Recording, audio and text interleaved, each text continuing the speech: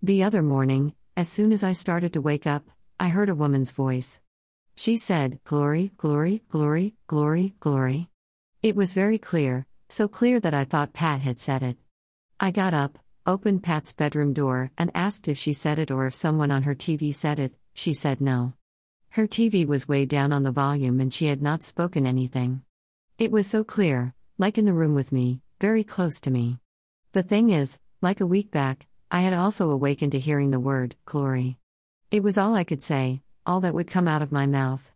When I tried to say something else, I couldn't. All I could do was say, glory, or speak in tongues. When you surrender to Him, when it's not about you but all about Him, the things you will experience may be beyond words. May your heart be completely open to Him. May you come to know Him in a way you never thought you could. May you come to know that which He has called you to do, and may you feel His love like never before. Ephesians 1:17-19, I pray, that the God of our Lord Jesus Christ, the Father of glory, may grant you a spirit of wisdom and of revelation, that gives you a deep and personal and intimate insight into the true knowledge of Him, for we know the Father through the Son.